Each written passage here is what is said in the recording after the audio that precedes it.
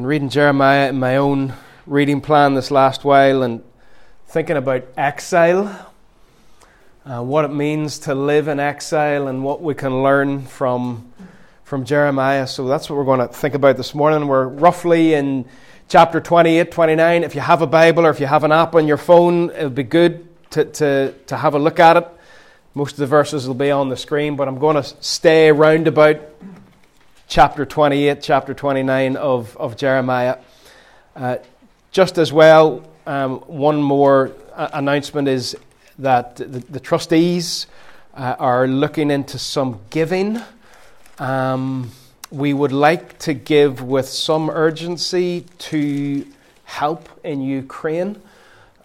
If anyone, we do have one or two sort of indirect contacts. The situation changes every day in terms of how you can actually electronically get money, or send money, what options are available. But if there's anyone you know, we are aware of a missionary family, and we do have a good connection through Drop-In Ministries, who would have quite a lot of contacts in the area as well. We will let you know when we give and what we give, but it is a priority at the minute. But if you happen to know anyone, please make us aware of it. Jeremiah 28 we'll get to in a minute.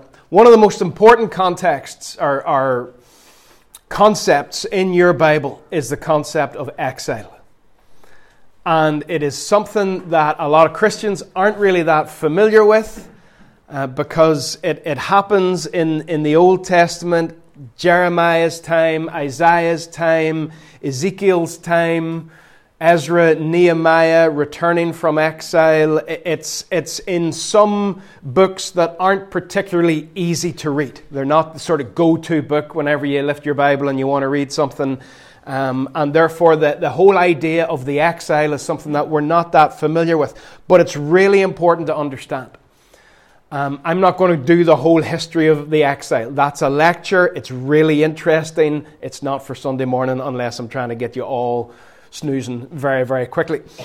But I want you to understand that Jesus came into the context of a people who still felt they were living in exile.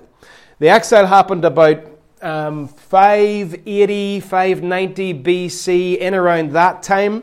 It involved God's people being driven away from Jerusalem to Babylon, and they were there for 70 years, exiled, banished from their own land.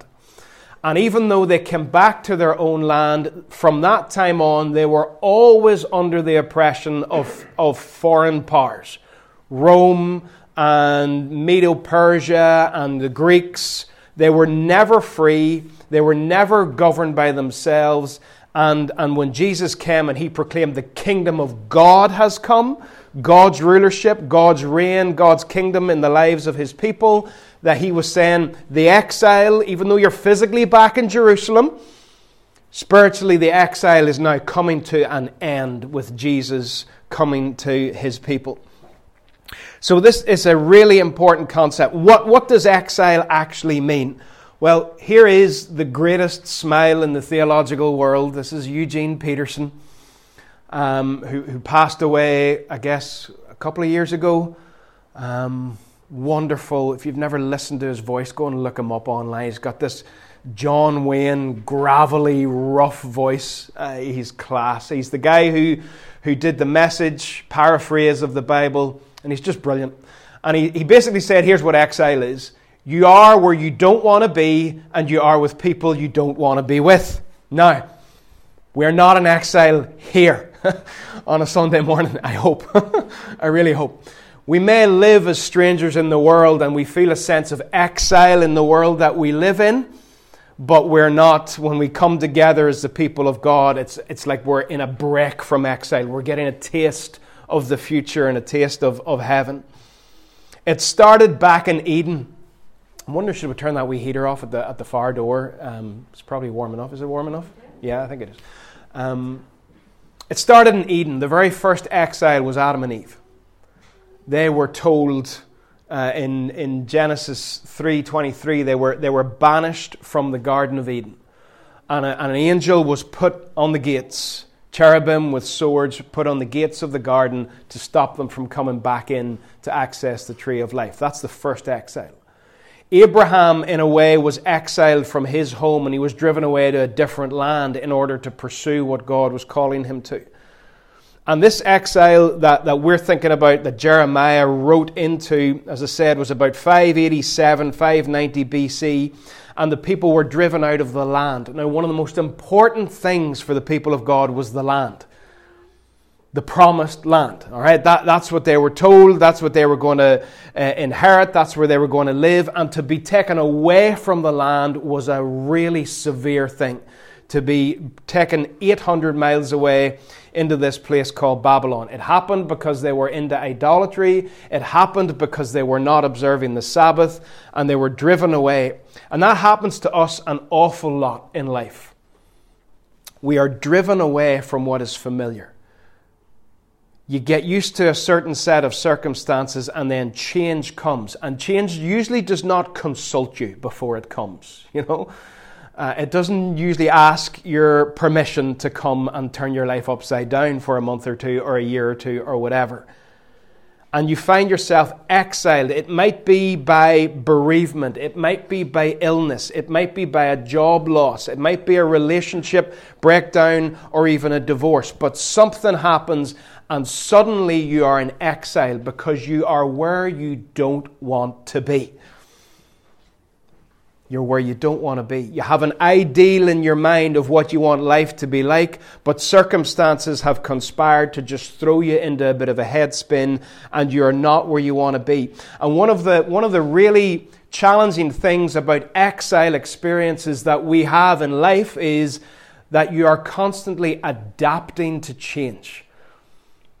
I found during the two lockdowns in the pandemic that when we were sort of, and everyone probably will be able to relate to this, your job changed overnight. You still had to achieve the same end result, but everything you did to get there was different. And one of the things I would have said if people asked me how I was getting on during lockdown with trying to teach a group of children that were not in the room with you, the thing that I would have said, I'm tired of adapting. Adaptation knackers me. It's like, I need to get to where I normally am, but I can't do any of the things I normally do. I normally would do this, I'm going to have to do it this way. I normally would do that, I'm going to have to find a different way.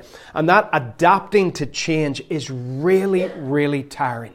And that's what happens to us when we're in exile. We are changing and adapting and getting used to how circumstances around us have changed. We're not where we want to be. And one of the dangers in exile is that we pine for something. We long to be somewhere else. Maybe where we have come from. We look back and say, I want to be back where I was a certain time ago. Or maybe we have this vision out in the future of what life would be like, the perfect life. And it's not maybe a selfish thing. I'm not talking about people who just want to have, lavish, cars and houses and consumerist. I'm talking about just the normal things that normal people want in life and don't have. And a sense of looking to the future and thinking, if only I had that. And we start to pine for the future. We're in a place of exile, but we're longing and pining for something else. And they actually wrote a song about it, Psalm 137. By the rivers of Babylon, we sat down and wept when we remembered Zion. We were in exile, and we thought about home. We thought about where we wanted to be, and we just wept about our position and where we were. And in the exile, what the Nebuchadnezzar, the king of Babylon, did, he was a sharp sort of a fella. He took all the smart people from Jerusalem. I don't know how he tested them or sussed it out, but he took all the gifted people, all the promising people, the artisans and the craftsmen and women and the intelligent people, Daniel and Shadrach and Meshach and Abednego. They were 4 really gifted young Hebrew men, and he took them to develop them to lead in his kingdom in Babylon, and he effectively left Jerusalem without any leadership, without the sort of the cream of the crop who could guide and help the city through this time. He took them all and he brainwashed them into the Babylonian lifestyle, or he tried to. But there's one guy that he left behind in Jerusalem that he really should have brought with him. And the guy that he left behind was called Jeremiah. Jeremiah was ignored by his people. His is one of the saddest stories. They just hated him because he did not prophesy to them the things that they wanted to hear. And he was ignored by his people. He was ignored so much so that when Nebuchadnezzar decided to take all the influential people out of Jerusalem and move them to Babylon, he didn't bring Jeremiah. He probably looked at him and thought, nobody listens to this guy, I'll leave him here. And poor Jeremiah was left in Jerusalem, and he was prophesying God's word to the exiles who were in Babylon. And I think he's got a few things to teach us about how to live in exile. Whether that is you going through a situation that you don't want to be in, and you long for something better. How do you live in that situation? Because the longing can destroy you. The pining for something can cripple you in the context that you're in. How do you live in exile? Maybe then on a larger scale you can think of the pandemic, a sort of exile. We go through them corporately and we go through them individually. One of the things that we need to do in exile is be careful who you listen to. I'm going to start in Jeremiah 28 and then we will go into Jeremiah 29, into some familiar territory, and you're going to get the big banger verse, Jeremiah 29:11, that everybody has printed on their mugs and t-shirts and tattooed all over the place. But you're going to get there in context. So we're heading that way. You know, God's great promise that He has a future for His people. He has plans for His people, and He's got hope for His people. But we're going to get there in the context of what's going on. Jeremiah 28, there is another prophet, and he's called Hananiah, and he's a bad egg. He does not hear God, and what he does is he will go and he'll prophesy to people what they want to hear. This is one of the dangers of being in exile and longing for something else. So contextualize this whatever way you need to your own situation if you're in one. Just realized I like having my wee lights on.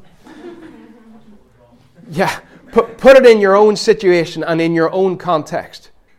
What is the thing that is completely healthy and normal and fine that you long for, that right now you don't have, or the circumstance or the change of job or whatever it is, something that you look out to as a pipe dream in the future and you don't currently have it.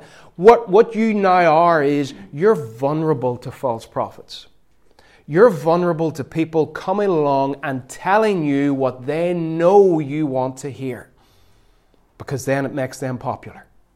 And Hananiah was one of these false prophets. And he came along and he said to the people who were going into Babylon, into captivity, he comes and says, "This is what the Lord Almighty, the God of Israel, says. I will break the yoke of the king of Babylon." And you just hear all the people cheering. Yeah, amen. You do that. "I will break the yoke of the king of Babylon. Within 2 years, I will bring back to this place all the articles of the Lord's house that Nebuchadnezzar, king of Babylon, removed from here and took to Babylon. I will also bring back to this place Jehoiakim, son of Jehoiakim, king of Judah, and all the other exiles from Judah who went to Babylon, declares the Lord. For I will break the yoke of the king of Babylon." Lies, all of it. Hananiah is prophesying lies. He has made it up, because by saying this, he's gained popularity and the people listen to him and think, isn't he awesome? If Hananiah was in our context, he would be moving from church to church and town to town, and he would be super popular, and he'd be wrecking people's lives by standing and saying careless things to them in their brokenness and in their exile. That's the sort of person he was. He said within 2 years. So it's all okay, folks. It's all grand. This difficult time that you're going through, it's going to be really short. Going to be really short. That person, Nebuchadnezzar, who's oppressing you, he's gone in no time. And everybody's like, woo, it's fantastic. But it's not true. These guys made their living from just taking advantage of people's desires, trampling all over them in their pain and in their longing, and their false dreams were destructive. Jeremiah responds, and he responds with biting sarcasm. I just love it. Love a wee bit of sarcasm.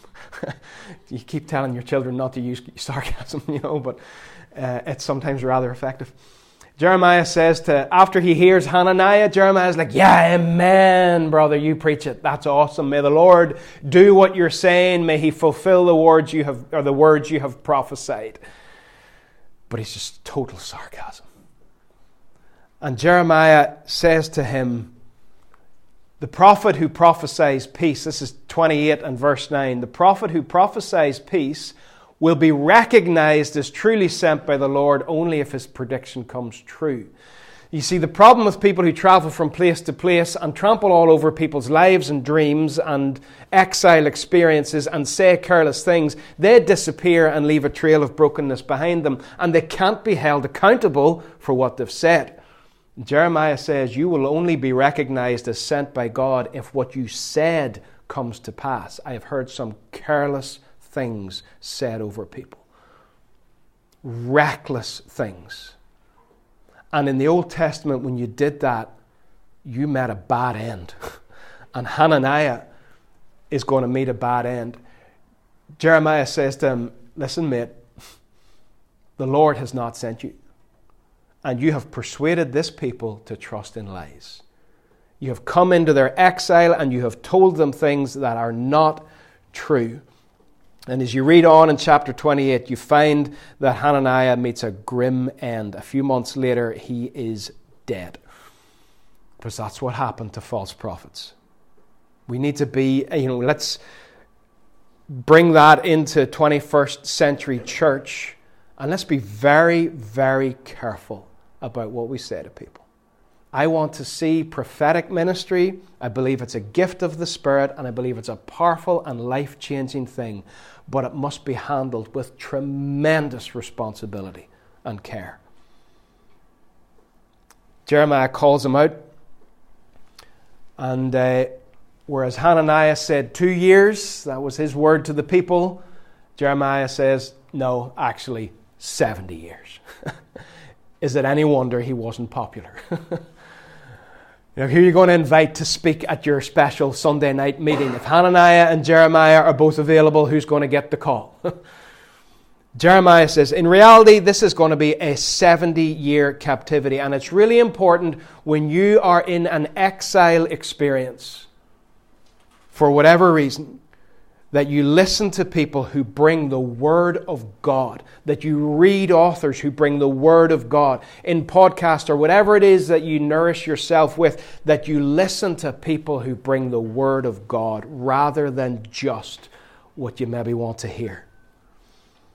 Eugene Peterson again says, false dreams interfere with honest living. And what Jeremiah is going to tell us is how to live in exile. What Hananiah did was he gave the people false hopes, false dreams, told them things that were not true, and that would affect how they would live in exile. And Jeremiah is concerned to say, no, this is going to last 70 years, and here's how you need to live. Because if you think it's only going to last 2 years, you won't give a monkey's about Babylon. You won't care about the culture around you. You'll just spend your entire life waiting to get out, or you'll spend the next 2 years waiting to get out, and you'll do nothing profitable in the meantime. You will just pine for a future that is a false hope and a false dream, rather than living honestly and living well in the circumstances that you find yourself in. And I think we can learn a lot from what Jeremiah will go on to say. So chapter 29, verse 4. This is what the Lord Almighty, the God of Israel, says. This is Jeremiah now bringing a true word from God to counteract the silliness that Hananiah has been speaking. This is what God actually says. And in verse 5, the first thing that God says to the people is, build houses, settle down. You're going to be there for a long time. Don't bring your tent and your sleeping bag. Start building. Settle down in Babylon. That's the word of God. He doesn't say assimilate to the culture. He doesn't say become like the Babylonians around you. He doesn't say worship their gods or follow their practices. But he says the reality is this experience is going to continue for a while. Settle down and learn to live in it.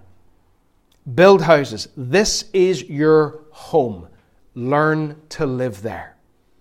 Don't sit around pining for Jerusalem. I sometimes find myself in conversations in a professional context that are just going on for a wee bit too long. And I'm trying to get away from the conversation because what I meant to be a 1 or 2 minute quick conversation is turning into 5-6 minutes, and I'm like, I need to get back to class or I need to do something else. And I do this thing that's really ignorant. I stand with my hand on the door handle. And that's gives me hope that I'm going to actually get out of the room and go and get to do what other things I want to do. And as I thought about that, I thought, so if you listen to Hananiah and you continually pine to get away from where you are and get somewhere else, you live your whole life with your hand on the door handle, trying to get away from that situation that God has actually put you in. God put them into exile. God said 70 years. And if you just stand with your hand on the door handle, it destroys you. If you're constantly just itching to get on to the next thing, it's a thing that children do when they're just, no matter what they're doing, like when's this over and when are we doing the next thing? And then you get there, when are we doing the next thing? And when are we doing it? And when are we getting dinner? And then when are we watching the film? And then when are we, and it's just like, when are we doing this? When are we doing this? Always looking ahead and then reaching out to the next thing. It destroys you. In the reality of life and the real pain of exile circumstances, that destroys you. And months go by and years go by and you're not living well because you're longing so much for whatever.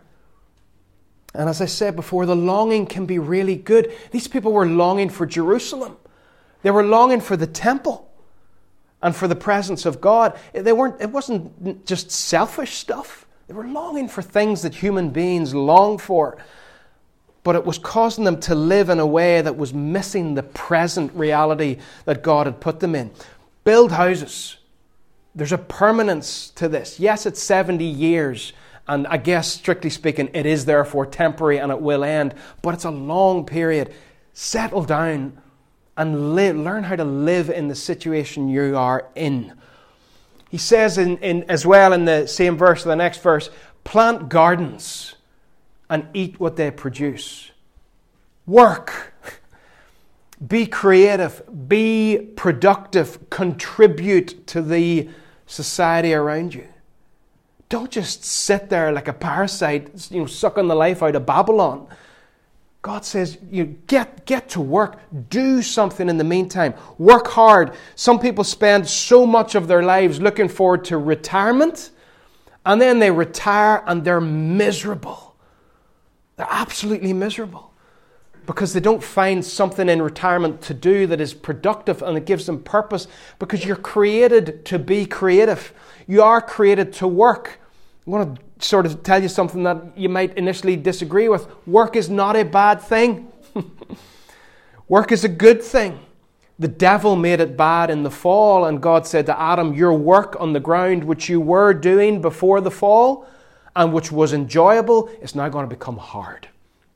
There's now going to be thorns and thistles and weeds and all sorts of things, and you're going to sweat and you're going to have a sore back and your work is going to be hard. But that does not mean that work itself is a bad thing. When we were created to work and produce, and we can overdo that and become overproductive, but we were created to enjoy doing things.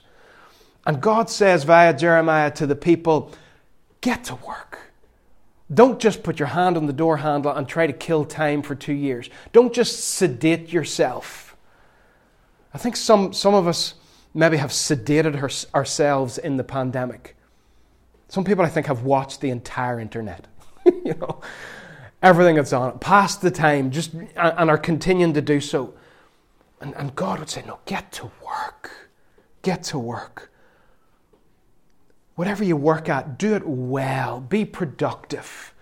I don't know whether they sold their produce to the Babylonians or not. It doesn't say. It just says that you're to plant gardens and eat what they produce.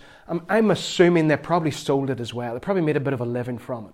It probably gave them some contact with the people around them, some business connections. But we're designed to work. Paul says to the Colossians in 3:23, whatever you do, work at it with all your heart, as working for the Lord, not for human masters. If you're in an exile situation, don't just quit everything and hunker down in a darkened room and hope that it passes. Be productive. Get to work. I love people who work to a high standard. I don't think workaholism is good. I don't think burning yourself out is good. But I love people who do stuff well, who do it better than it actually needs to be done because they take pride in it. We went out for dinner one night a couple of months ago, and we bumped into a guy. We were at Rice's in Points Pass, and we bumped into a guy we hadn't seen for a couple of years, and he's a contractor, he's a builder. And he oversees the whole process from start to finish. And just talking to him about the houses that he built for people. And he said it himself. He said, I just love doing it well. I love seeing people smiling whenever they go in and they look round and they see the finished job. Took real pride in his work. Didn't just do sort of a half-baked job to get it finished, but did it well. And in exile, work hard, work well. Enjoy your work. Bless people with the standard of it. I'll never forget a conversation I had with an A-level student one time who was not working hard. And that doesn't sit well with me. And I had a chat with him, and this is quite a while ago, but I can see him, I can see the look in his eye, I can remember exactly where the conversation took place. And I was chatting, saying, this A-level chemistry, you need to work hard. And here's what he said to me. I don't need to work hard for my A-levels because I'm going to Bible college. And I thought, mate, just because you don't need the top grades to get in does not mean you don't need to have a work ethic and actually put in a bit of hard graft. But for him, his attitude was, I'm going to Bible college, so I'm not going to work hard. Ooh, no. That's not going to end well at all. What else does Jeremiah say?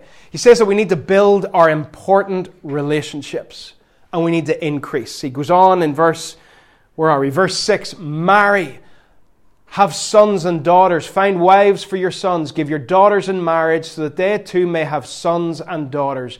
Increase in number. Do not decrease. Tend to important relationships. Within the church, within family, tend to important relationships. There are times in life when you have to spend more time at that than at other times. Depends on just where you're at, where your parents are at, where your kids are at if you have kids. It just depends on circumstances. But don't ever think that investing in those big, important, long-term relationships is a waste of time in exile or a distraction from some more important thing. No, Jeremiah says, tend to the important relationships in life. And it's something I try hard to do. And on a very simple level, this is what it looks like now. On a Saturday night, from about 8 o'clock to 10 o'clock, I come out of the study and I sit with Samuel. We watch a movie or we do something together. Because that's an important relationship. And I'm not just going to leave it and let it hang while I burrow away with my books. In exile, tend to those important relationships, both within family and within the family of God. And it's interesting, those last two things about working in exile and about, increasing, that's exactly the stuff God said in Genesis 1 and 2 to Adam and Eve. He says, you're going to work the land, you're going to tend to the garden, you're going to have dominion over the animals, you're going to work and you're going to be fruitful and multiply, you're going to increase. See, living in exile, this is important, living in exile does not change God's commission on our lives. We don't hit the pause button. God says to people, you're going to work and you're going to have dominion, you're going to be fruitful and multiply, you're going to increase. Going into exile, that doesn't stop. It's not as if, okay, folks, take a break from work. You've had a hard time. Just sit around for a while. Don't bother trying to increase in numbers anymore because you're in exile. No. The commission stays the same even when the circumstances change. They are to seek the peace and prosperity of the city to which they've been carried in exile. That word peace is shalom. It's the Hebrew word that just sort of is this umbrella word over everything that is good. Health, healthy mind, healthy relationships, well-being, just it's everything good. It's the way the Hebrews would have greeted one another, shalom. They would have wished and blessed each other with this desire for everything to be well. And Jeremiah gives the word of God to the people in exile and says, in your exile, don't just sit around and lick your wounds and feel sorry for yourself. I want you to bless Babylon. I want you to bless Babylon. Don't look at them and think, these wicked, evil so-and-sos, I'm having nothing to do with them, and I'm not going to do business with them. I'm not going to sell my vegetables to them, and I'm not going to talk to them. He says, bless Babylon. Seek the peace and prosperity of the city where you're at. Don't try to overthrow it. Don't plot how you're going to escape. Bless it. Daniel was a blessing to Babylon. Joseph was a blessing to Egypt. Esther was a blessing to Persia. Jesus was a blessing to everyone. Don't just look around and say, oh, this is an awful, bleak hole of a place. No. Seek the prosperity and the peace of the city. One of the ways you do that is pray for it. Because if it prospers, you will prosper. If Babylon does well, people, you will do well. If Tandragee does well, you will do well. If Portadown does well, you will do well. Seek the prosperity of the culture and the city that you find yourself in. Pray for it. And those who listened to Hananiah, they didn't do any of this stuff. If they bought into his ministry and his word and they didn't hear that God had dealt with him, they just spent their time with their door handle, their hand on the door handle saying, 2 years and we're done, we're out of here. So just bunker down, stick it out, watch Netflix, don't talk to those Babylonians, and we'll be out of here in no time. They did nothing. They believed in lies and fantasies about a better place when God was trying to tell them, this is where you're at, you're going to be here for a while, here's how to live. Here's how to live in it. And a question I would ask is what are we doing that is for the shalom of the community around us? Now, I'm thinking obviously of the town, but I'm also thinking of the people I work with. And the people you work with. And your town. And your neighbourhood. What are we doing for the shalom, for the well-being of the community? And I think this is an important question because I do think we are seeing a lot more freedom coming back to do things, to engage. We're not going to get reckless and careless. We're going to respect and honour government and advice. But all the sort of, I guess, excuses, maybe not the right word, but all the reasons maybe over the last couple of years to step back, those reasons are gone. I really do think they're gone. I do agree that we need to learn how to live with this thing and we do have to make adjustments for it, but we can no longer hide. What are we doing that is for the shalom of the community around us? We used to do a lot more. A lot of things stopped, had to stop, that's fine. And now we've got to think, what are we doing? Because God's word to us is to seek the peace and the prosperity of the town that we're in. To bring shalom, to bring well-being to people's lives. And I'm just going to say that right now I don't feel we're really doing it that much. And I want us to start to rise up again. In prayer and in ideas and in action. Not the activity that burns people out. I don't like that. And one of the things about the culture we live in, the world we live in, every one of us is busy. And that is just reality. It's a different world from it was a few decades ago. You still have people, sometimes going around saying that the man should earn all the money and the woman should stay at home. Well, let's see how that works out. If you want to live in a shed, that might work. But for most people, we've got 2 adults in the house who are both working and both have to work. People are busy. Life is busy. So we're not trying to get to a place of burnout, but we have to address this question. We are exiles. All right? As a church, every Christian, we are exiles. Our home is with King Jesus whenever that happens. So throughout our lives, there's personal exile experiences we go through, but the church as a whole experiences exile on the earth because our citizenship is in heaven. We always are longing. We've learned to recognize that the longing of our hearts is a longing for God and a longing for Jesus, not just a longing for stuff.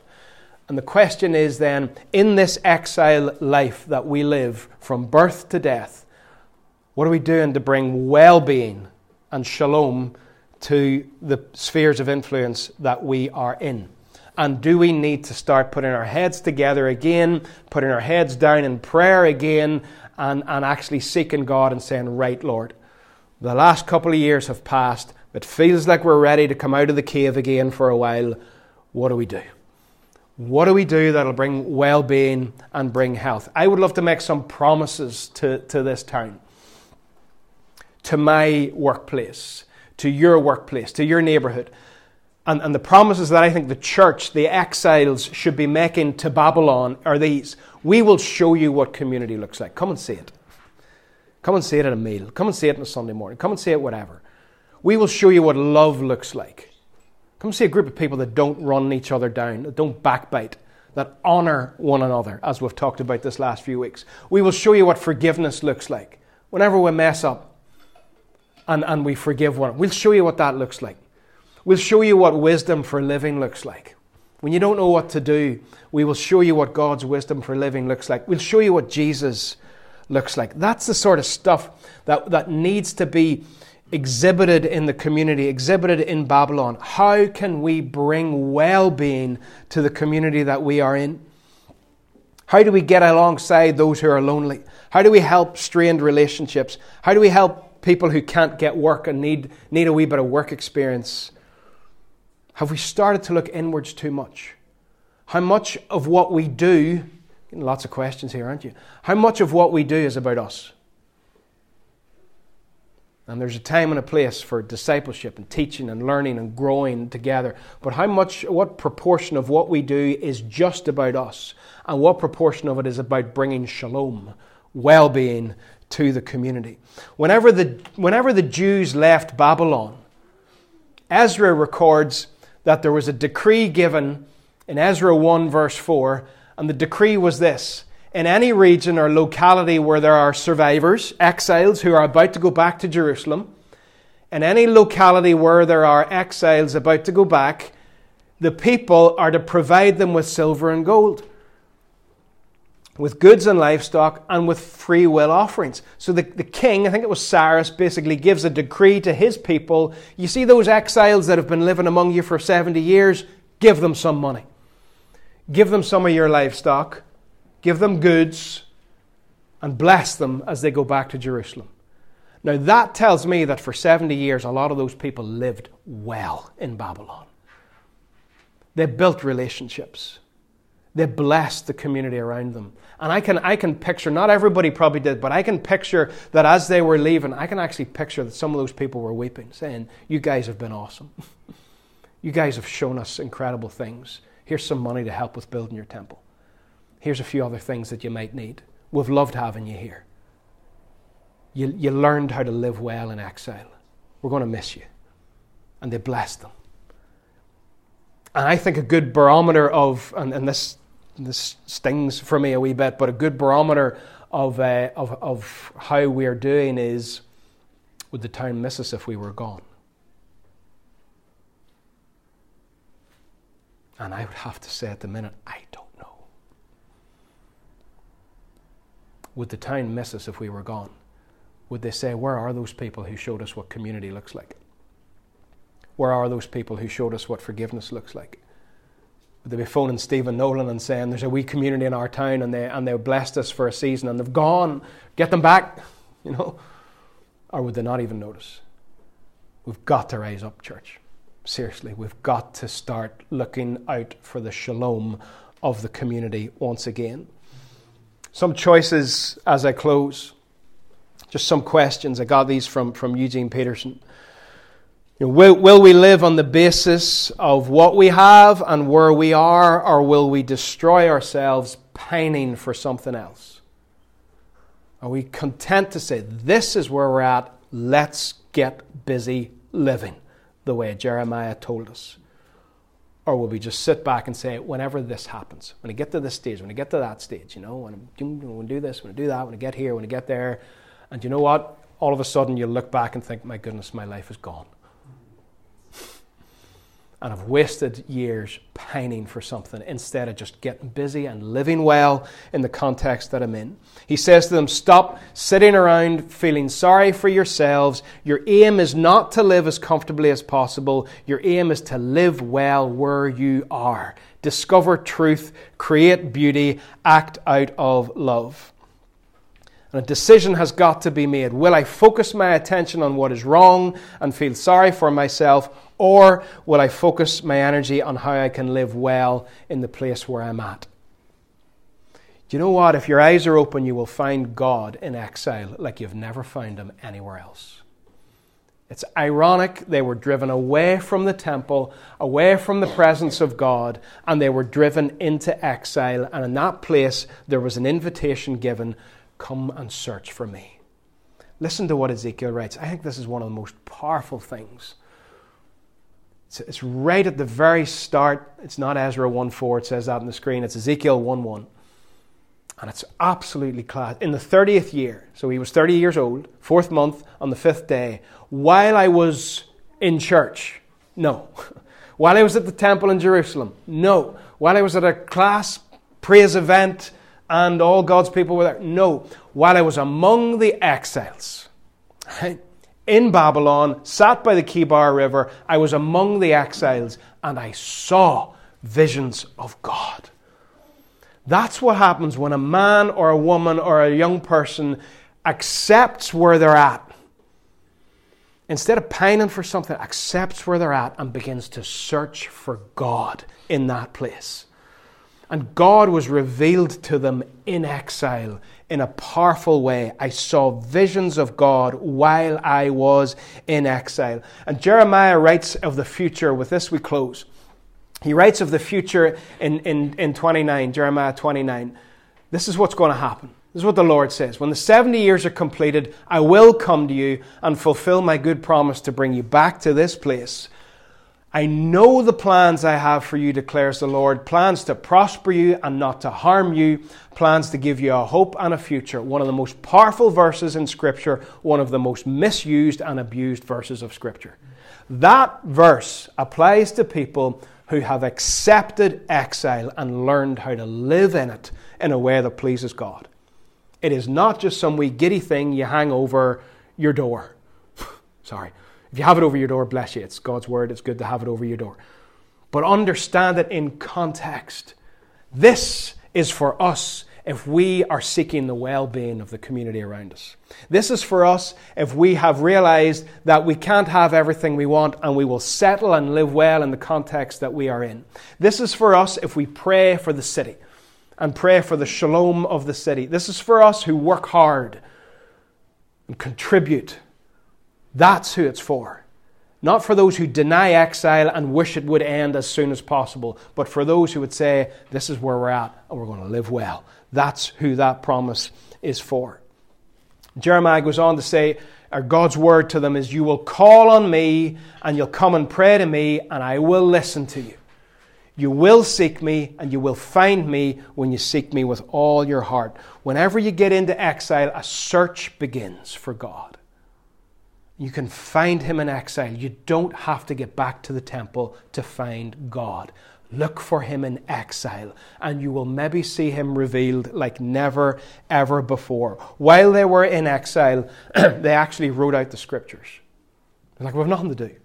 We have nothing to do. Somebody get a pen and let's start writing out the Bible. And they wrote out the Scriptures, and they copied them, and they put them together. And they found that God was not dependent on being in Jerusalem. God could work anywhere. He could work in Egypt. He could work anywhere. He didn't have to be in Jerusalem to work.